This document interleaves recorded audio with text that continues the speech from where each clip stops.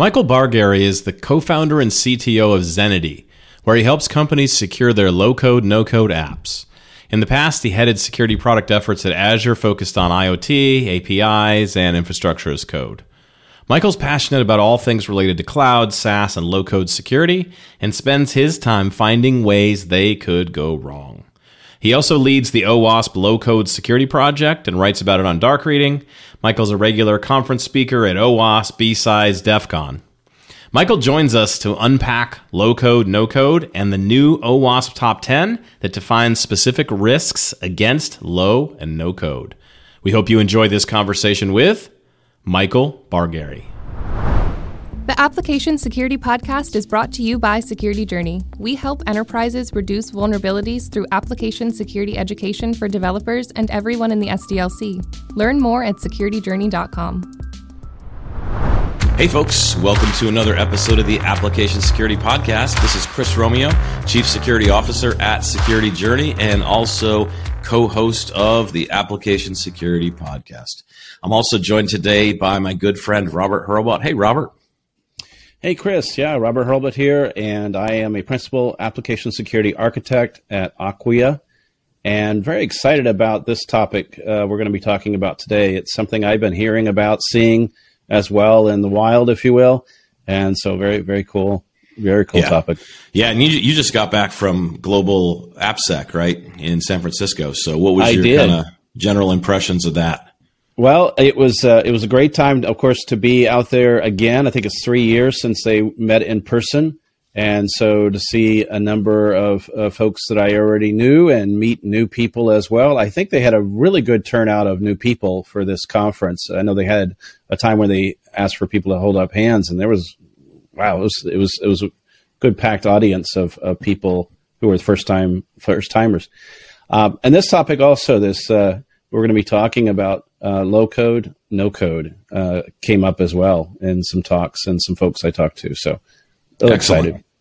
Excellent. Glad to hear that the conference went well. And Michael, we've made you wait long enough. And so we'd like to jump right in, though. We don't give our guests any time to warm up. We go right to the security origin story because our listeners are literally on the edge of their seat waiting to hear. Michael, how'd you get started in application security?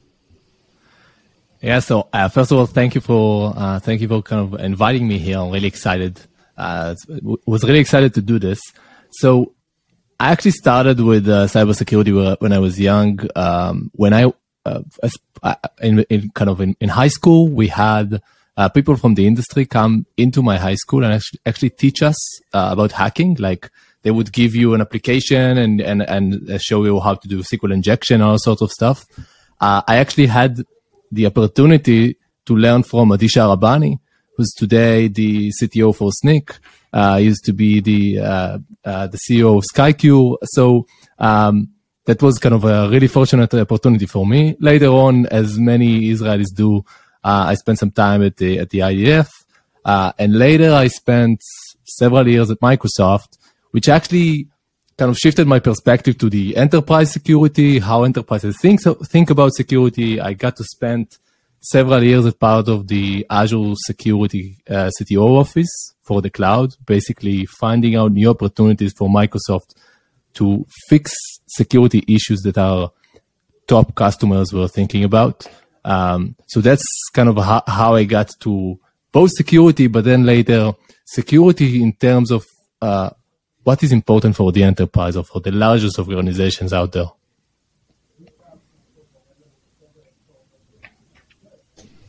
Very cool. So, Michael, so thanks again for joining us. As I mentioned, our topic today is no code or low code. So for our listeners and those who are watching on the video, what is no code and what is low code? Yeah, so that's a very good question. And actually, it is kind of something that is changing as the industry grows. Low code, no code means a lot of things, a lot of different things for many different people. But when you try to think about it, and especially from the enterprise perspective, first of all, you need to make a distinction between platforms that are dedicated low code, no code platforms, So you have your Appians, your Mendix, your Zapier, IFTTT. Those are kind of platforms that are either a glue between different applications, or they could be a way for you to create new business applications. So that's kind of one thing. And another thing entirely is where you have an existing SaaS offering. So imagine a Salesforce, an Office, a ServiceNow, and they want to expand. So basically they want to Salesforce, for example, wants to become just more, today it's much more than a CRM, right? But that's where they started and they want to expand. And so low code gives them the ability to expand above and beyond what they were doing earlier. Today, Salesforce is a platform to develop applications. And so you have these low code, no code platforms that are dedicated platforms, like application development platforms. And you have low code, no code developed that started as an extendability feature around existing offerings like CRM or ERP. What we're seeing in recent years is that both these types of low code, no code platforms, while they started by allowing professional developers to build faster. So you're an application development team. There's a lot that you have to do. Low code, no code platforms started as a way for you to basically accelerate your development processes. So you would, for example, when people use Salesforce, they used to go to a partner. The partner would customize Salesforce for them, and they used to do it with code. So Java, Apex, and other places that holds as well. The reason to bring low code, no code into the mix is just because it makes things easier. So there's a lot of building blocks you can pick up and use. There are processes that are built for you, and some of the database could be managed for you. The authentication could be managed for you. So that's a way to accelerate. That's how it started. On the dedicated platform side, there are kind of, again, it's not about, extending the CRM, but it's about, creating a specific business process. So you could, for example, make sure that you streamline everything around, receipts or, reimbursement of expenses. That's an example of something that people need to automate. And so they use these platforms to accelerate their development. The number one thing that we've seen change for both these types of platforms in the last 2 to 3 years is that rather than focusing on the professional developers, they have shifted focus to business users. And of course, this is not new. People have been trying to empower business users ever since forever, right? And by the way, some of this has already worked. So think about Excel. This is something that has empowered business users. It's actually created new jobs. And it also shows you the kind of opportunity that there is. The amazing thing about low code, no code today is that platforms are so sophisticated. They are actually successful in bringing the same kind of power that they used to bring only to professional development teams. Now they bring this power to the hands of the business users. To everybody, yeah. Everybody can build their own applications. That's just an amazing property of those platforms, and that's why they are so important.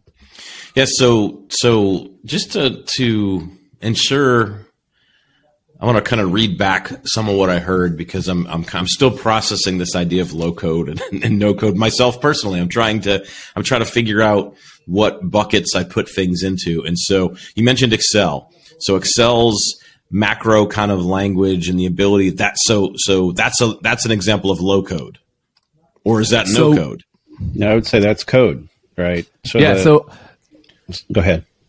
So that might be a bit of a confusing example. That's the Excel example is important to figure out what happens when you put more power in the hands of business users. Okay. But low code is actually a bit different. Low code is about basically simple interfaces, drag and drop. There's a marketplace of widgets you can use. There's a whole bunch of connectors that will connect anywhere for you, and it allows you to very quickly build an application. So you take information from your CRM, you combine it from information with your custom database or maybe your email address, and then you output the merged results into a spreadsheet. And instead of doing that with code, you do this with drag and building blocks. So that's no code then in that example, right? If I'm just dragging and dropping things into a GUI, and I'm dragging a box that says it's going to connect to MailChimp for email marketing purposes to collect, and I drag another box that's for my CRM that's going to then that connection's going to make those email addresses get recorded in my CRM. So that's no code then. From a low code perspective, are these the same thing? Is no code, low code, are these synonyms, or are they slightly different categories? I'm pressing, but I'm trying, and it's only because I really don't understand the difference between the two, and I want to make sure I walk away going, I want the light bulb to go on over my head here. So the traditional kind of the traditional distinction is that no code is really all about drag and drop, and low code is drag and drop with extendability. Okay. So you can, for example, you can create your own steps. If there's no connector, you can create one yourself. You can plug in custom code to do things that are not possible. But when you think about an enterprise, when a no-code platform becomes enterprise first, the enterprise would push it to add in extendability features, right? Okay. And so that's how no-code becomes more like low code. And from the other perspective, low code started as a way for professional developers to do things with customization. But of course, they want to reach to the business users. And so they are making things easier. And so they become more like no code. And that's why it's a bit confusing. Yeah, I think it makes sense. I've got it in my brain. I've got it like segmented into two different categories here. So thank you for that explanation. That's really, really helpful because when we start talking about the application security risks that you've identified in the new top 10 you created, I think it's helpful to have that frame of reference. But I want to talk about a couple of examples that you shared, a number of different stories of how low no code intersects with security. And so let's start by tell us about this example with the enterprise users using low no code to bypass DLP and read emails over Gmail. So yeah, I'd love to hear this story. So this is a recurring story. Every enterprise I ever worked with had some sort of this problem in the organization. So let me share the example. Basically, security teams have been trying to prevent email exfiltration or exfiltration through email since forever, right? And so you can put something on your email server. You can use some sort of a DLP solution, and they would look for emails that are being exchanged with another domain. Of course, business users will always find their way around these controls. And so this is where low code kicks in. So instead of forwarding your email to your personal Gmail, for example, which would be caught by a DLP and blocked, what if you simultaneously log in to your corporate email and to your Gmail account? Instead, and then instead of forwarding the emails, you copy the content of each corporate email and you save it to your Gmail account. And so that's something you can do manually, right? You can do it one time. You'll open up two browsers. You'll copy things between here and then. But what if you can use low code to do that automatically for you? And so what we found is that users create these automations that subscribe to every new email that arrives to your corporate account. And when that email arrives, they copy the entire content and save it as an email that they send to themselves in their Gmail account. Yeah, it's brilliant. And because it's the data is being copied and nothing moves kind of on the wire, right? Basically, there's no way for you to catch it, because the only way to really identify that this actually happened is to look inside the local platform that is performing this movement of data. Nobody else knows that the data moved from corporate to a Gmail account. Wow. Let's tell us the story about what you've seen with no low code used to operate malware. criminal kind of organizations, because that's another fascinating connection you're sharing here, and I want to know more about that. So when you think about low code or no code today, there are some properties that are important to understand before you can understand why it's important for an attacker, why it's like a good place for an attacker to focus on. First of all, this is SaaS. So like any SaaS, security controls are lacking. It has compute built in, right? Because this thing is operating on its own. It is also by definition connected to business sensitive data. So if you have, for example, Power Platform, Microsoft's low-code platform, it's wrapped around everything Microsoft. So Office, it connects to Azure, wherever you'd like. And so it's a very good place to easily connect across the enterprise.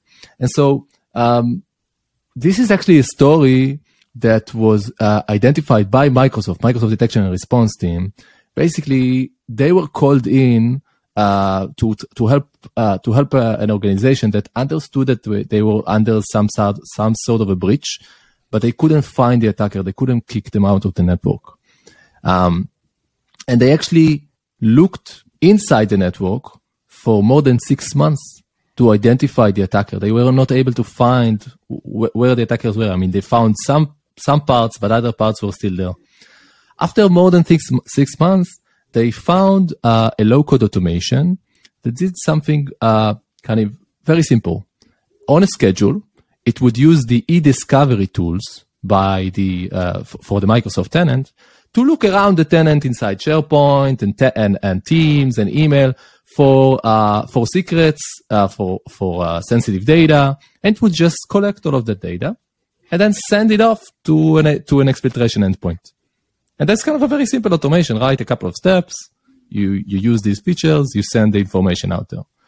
But because this automation lives inside the low-code, no-code platform, specifically here, Microsoft's Power Platform, it's not within your tenant. You won't find the network traffic going to that exfiltration endpoint. In order to figure out that this is happening, you need to actually know that this automation even exists, and then figure out what it's doing.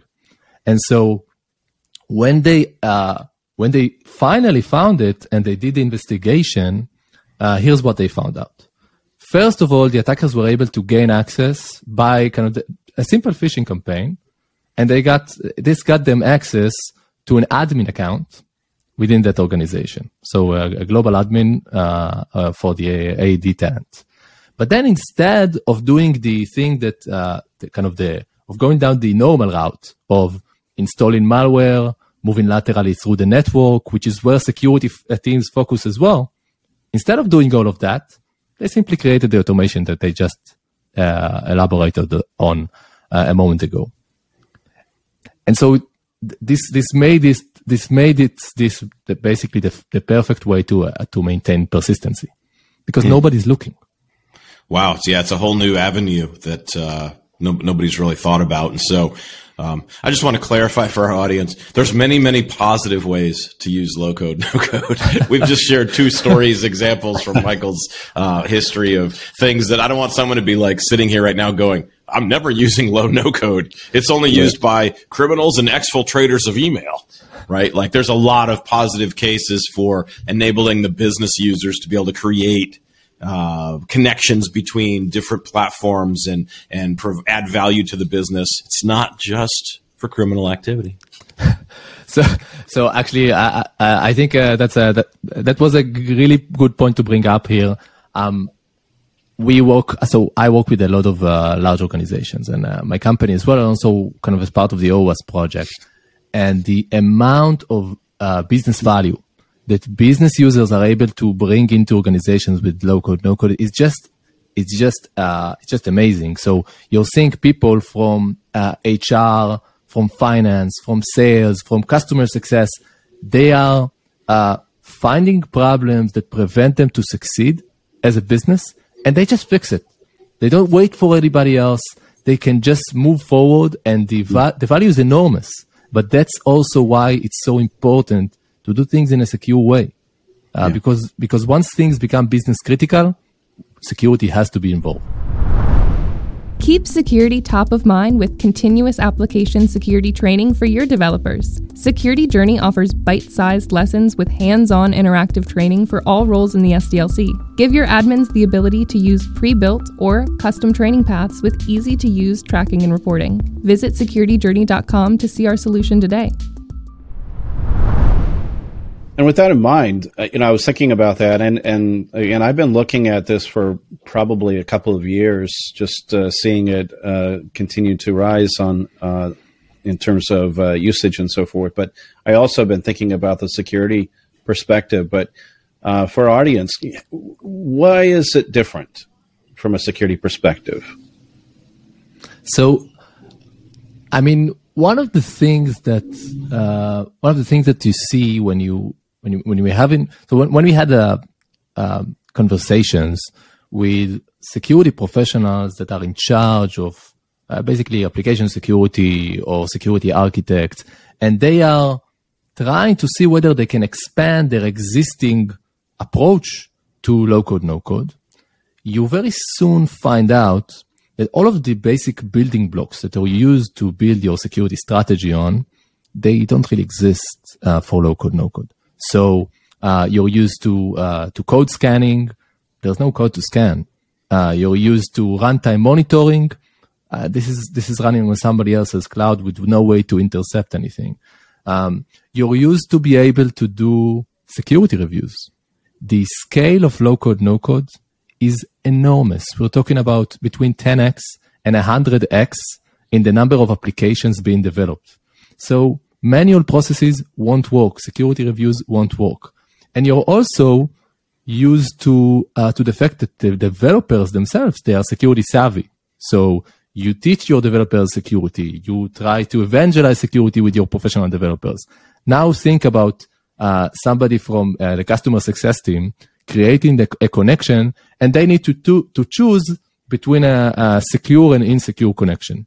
I mean, it's not their job. They are not supposed to know how to store credit cards. They need to fix their business problem. They are the experts at the business problem. But we've kind of left them exposed to choose the things that we expect developers to choose. And even for developers, we have so many things that help them identify mistakes and that protect them. And for business users, it's simply not there. And so it's both in terms of the tooling that simply will not work, but also, and much more importantly, this is the scale and the types of developers that are building these applications. They are completely different. So we need to basically work together with them. We need to make it easy and simple for business users to make the right choice. We need to put guardrails around the way that business users are operating, so they don't have to think about security.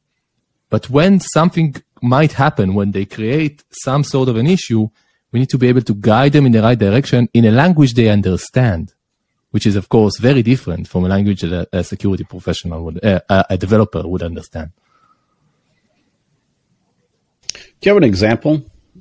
Like what would you say to someone who's building a no-code, low-code solution and help them understand a security issue, let's say?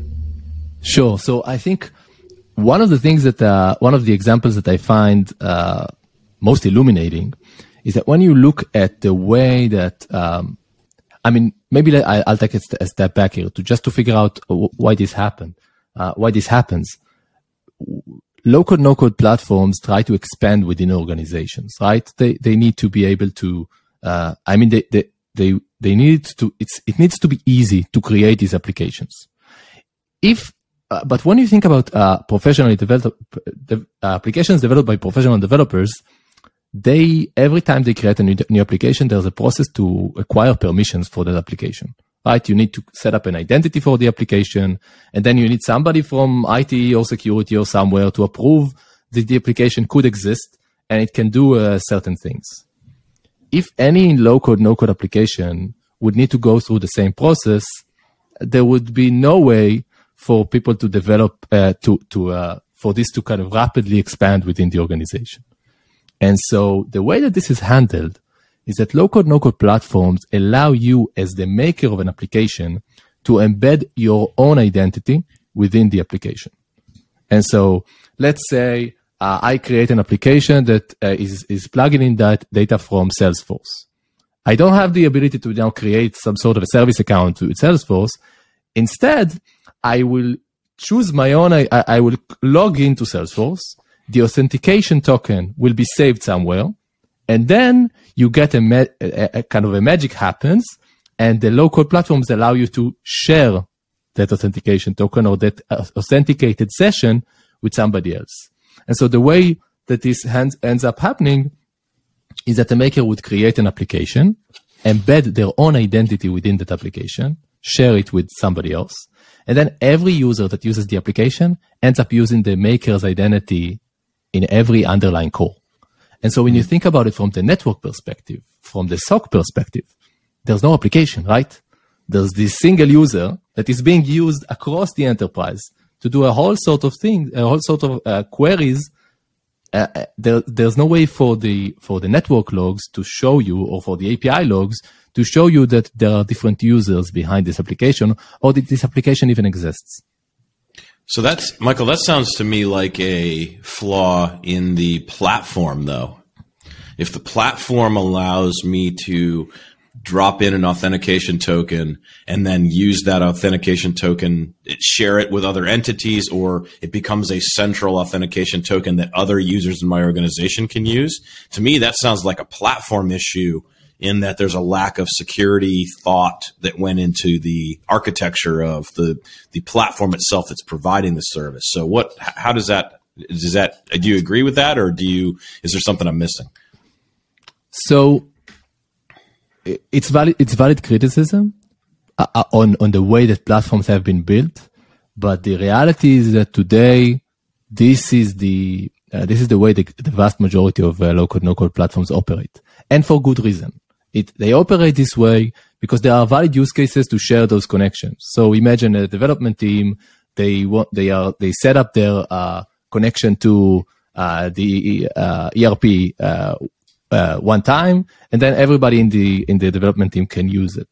The problem becomes when this kind of easy way to share credentials becomes something that business users can pick up and use. And so, for example, Microsoft has this Microsoft Power Platform has this notion of a default environment. That's imagine you open up the platform for the first time. That's where that's what will open up for you. Users can, by mistake or not, they can create a connection and share it across the organization, which means with everybody that has access to the default environment. So in some cases, you'll find connections to, somebody's Outlook account, somebody's Teams account, and they're just lying there. So it's true that the way that is every new platform has new risks that come with it. There are valid reasons to share connections in order to create applications that are kind of robust, and you only need to create those connections once. But it's about, but the customers or the people building the applications, they are in charge of what they actually build. Right? They are in charge of making sure that they build things in a secure way. Yeah. And so, the OWASP Top 10, for example, is focused on that, on the customer side of the shared responsibility model, rather than the platforms. Yeah. Yeah. And I could see, if I'm building a low code platform, my first priority is simplicity and ease of use for the business users. Me as a security engineer, my first priority is not ease of use and simplicity for the business users. It's protecting the data that we have in the system. And so it sounds like there might be some tension in the platforms that exist right now. But we've kind of teased out the OWASP Top 10, the new Top 10 you've put together here, and I think we've teased it out long enough. It's time to dive into it. And so you've put together this new project, the OWASP Top 10 for no code and low code specifically. And so let's just dive into, how'd you come up with this top 10? Why this top 10? Did you just, how'd you come up with the list of 10 things that that are on this list today? Sure. So, when we started working with, when we started focusing on low code, no code, and how do you think about it from a security perspective? And we worked with many different we're still working with many organizations, some large, some smaller, some across the industry. And one thing that has become clear is that, it's really important to make it easier for the entire industry. We need to understand what are the top risks and how do we think about low-code, no-code security. What are the things that we, to your point earlier, what should we ask the platforms to do? And what is our job as the people using low-code, no-code? Because, you remember when we started kind of thinking about cloud and cloud security, everybody was saying, hey, AWS, Azure, GCP, you should solve all of the security problems in the cloud. Of course, today we understand that that's not really what's going to happen. There's a shared responsibility model. They will build secure building blocks. You're in charge of what you're building. The same thing applies for low code, no code. But then there's a serious question. Okay, so I want to be in charge. What do I need to look out for? So what are the things that people are doing that create vulnerabilities for my organization? So we started working with a lot of these large corporations, and actually some of the the top 10 actually emerged from scanning hundreds of thousands of low-code, no-code applications, and this is information that comes from Zenity, from my company. And so with these scan results, we've been able to identify what actually happens within large organizations, and then categorize it in a way that can drive meaningful mitigation. And we've also been very fortunate to have other people from the industry joining us in the OWASP project. So we have people from Palo Alto and from Microsoft, and other kind of have started collaborating us recently, because there's really a lack of, there's really a need to understand better where we should focus. And so the OWASP top 10 for low code, no code is focused on what can happen when you build low code, no code applications incorrectly, what kind of problems you can introduce into your business. And the important thing is that most of these problems are about the business logic of the application. We're not looking for CVEs or anything that is kind of very, very clear from from what we used to know in application security. We're looking for applications that simply don't make sense. They might be sharing identities. They might be moving data outside of the organizational boundary, but it's all about the business logic of the application. I love to hear that we have something focused on the business logic, because so much of AppSec has been focused on the non-business logic. Like Robert and I are both, gigantic proponents for threat modeling, because the value in threat modeling is being able to, you can't write a tool that detects business logic in regular code. So it's a bit of a soapbox for me. I'm going to step down off my soapbox now, but I love the fact that you're talking about, hey, this is a top 10 list that's focused on business logic problems, because that's really where a lot of our vulnerability lies today. You look at, I'm really going to go off on a soapbox moment here, but you look at a lot of people have been studying the exploitability of CVEs.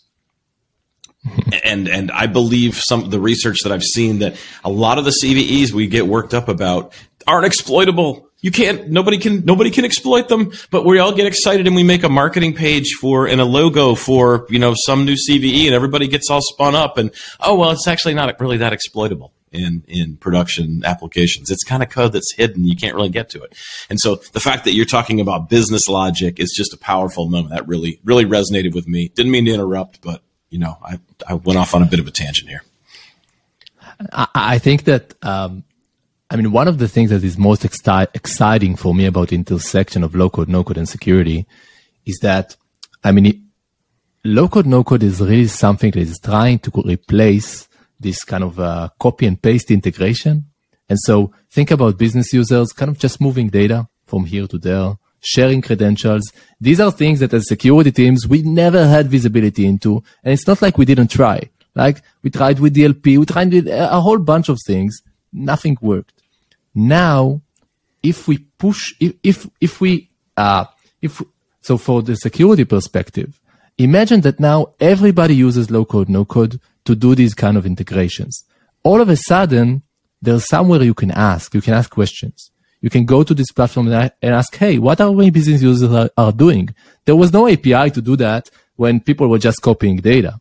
So if we do this right as security teams, if we plug into those platforms, and if we are the ones that are pushing for business users to enable those platforms, to use those platforms, this will bring us a whole level of visibility we never had as security teams to understand how the business actually operates. So there's a huge opportunities for us as security teams to finish off in a place much better than where we started.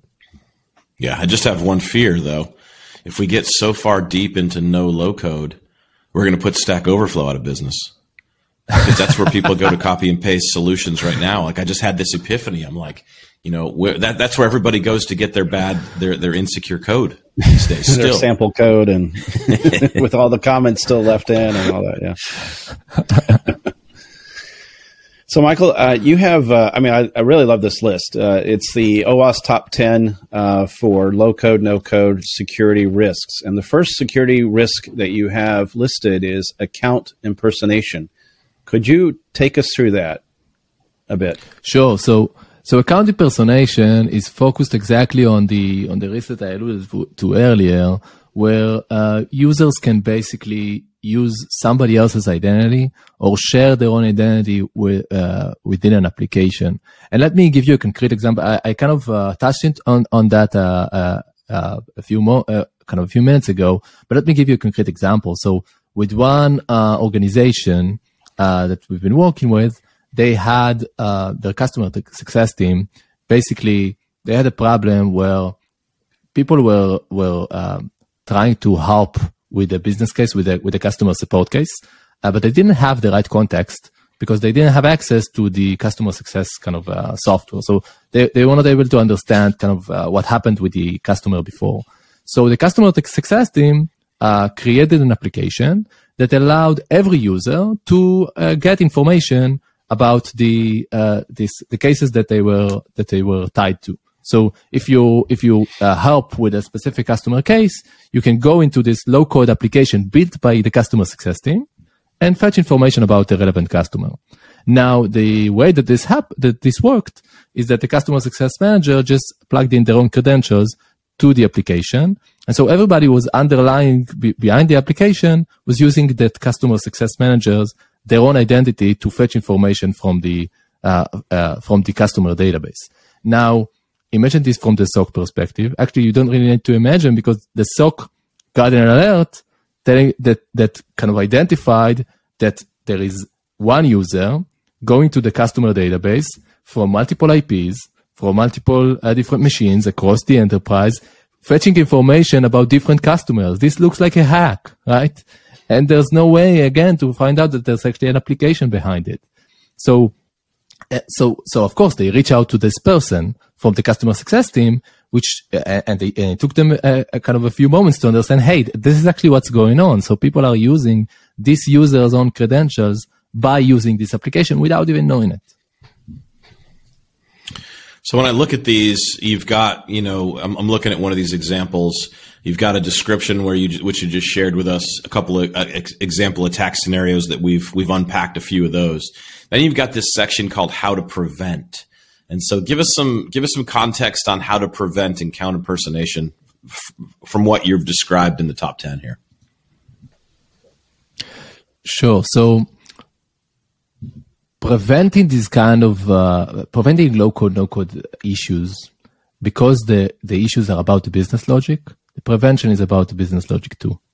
It means that you need to understand what actually business users are building and try to put guardrails around it to point them in the right direction.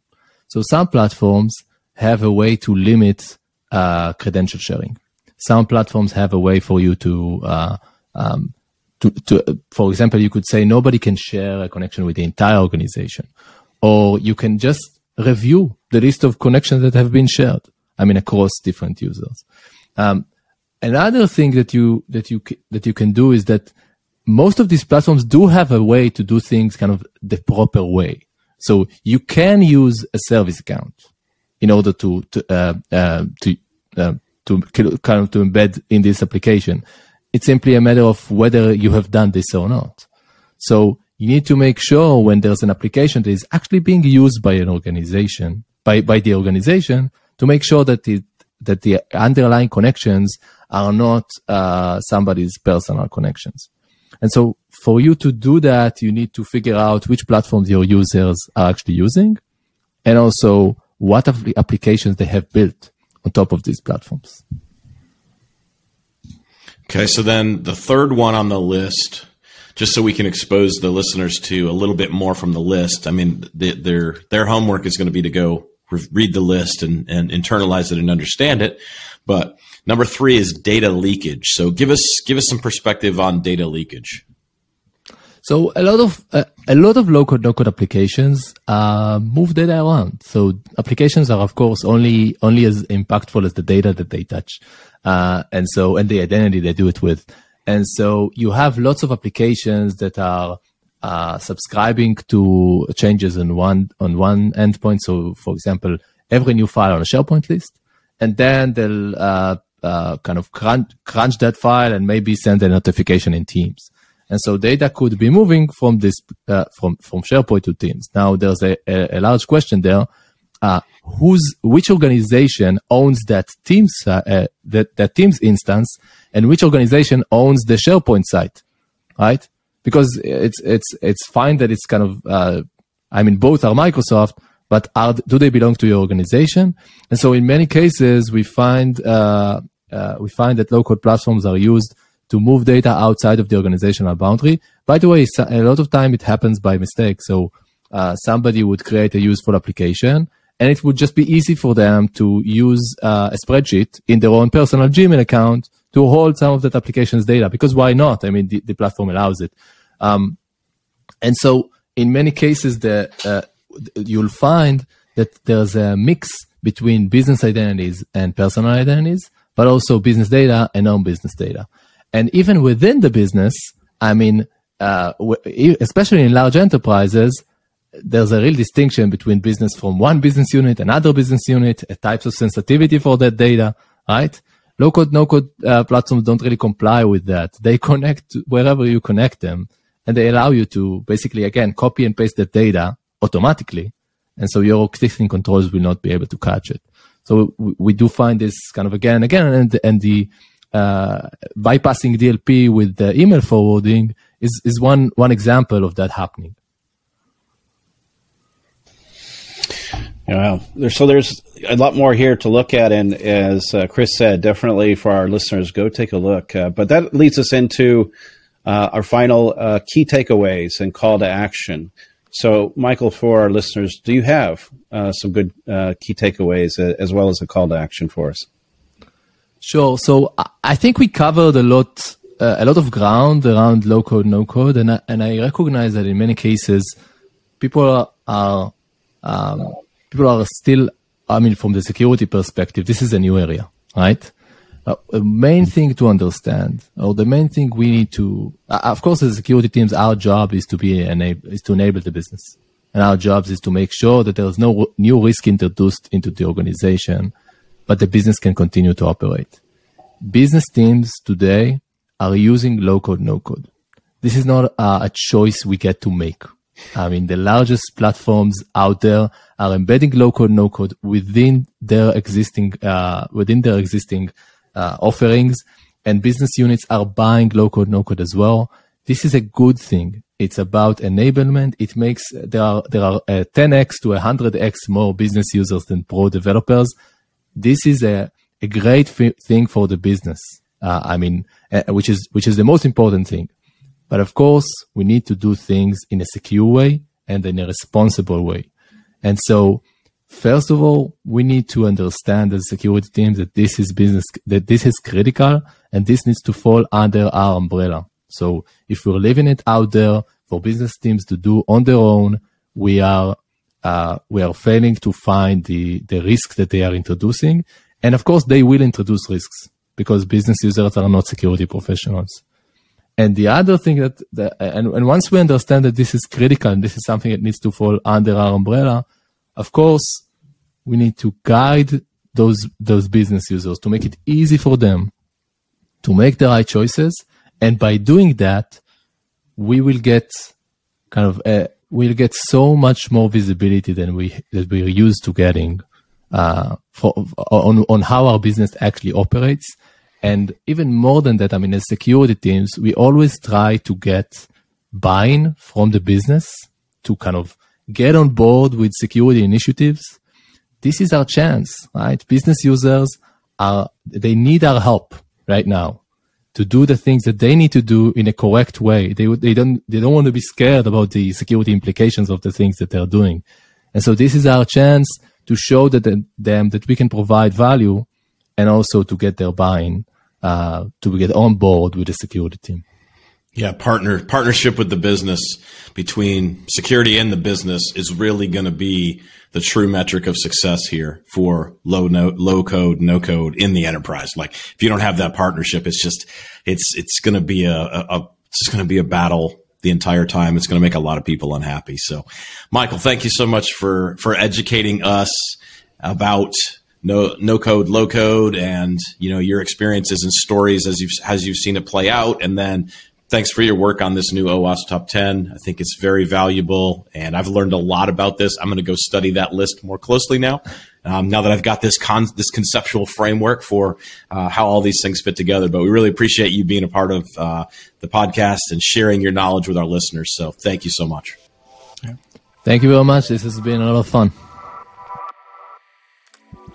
None of the top 50 university programs teach secure coding in their curriculum. At Security Journey, we help enterprises reduce vulnerabilities through application security education for developers and everyone in the SDLC.